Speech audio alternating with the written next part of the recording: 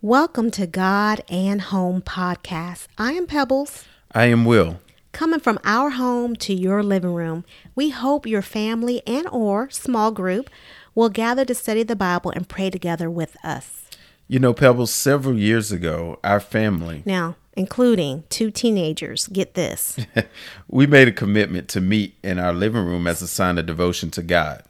We read the Bible together. We discussed the Holy Scriptures.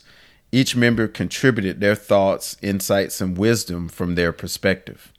We started verse by verse, began adding supportive scriptures, and then we also explored topics by interest within the Bible. Woo, and this was 7 a.m. in the morning. So Yes. Fast forward in time, we are continuing to grow together, strengthening one another in foundations of faith and holding one another accountable to God's greatest commandment, loving Him with all of our heart, mind, and soul.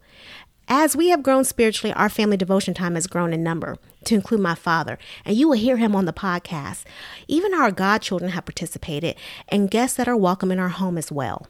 And one thing that we have noticed that God's presence has really been revealed to us during this time of devotion. He meets us every morning.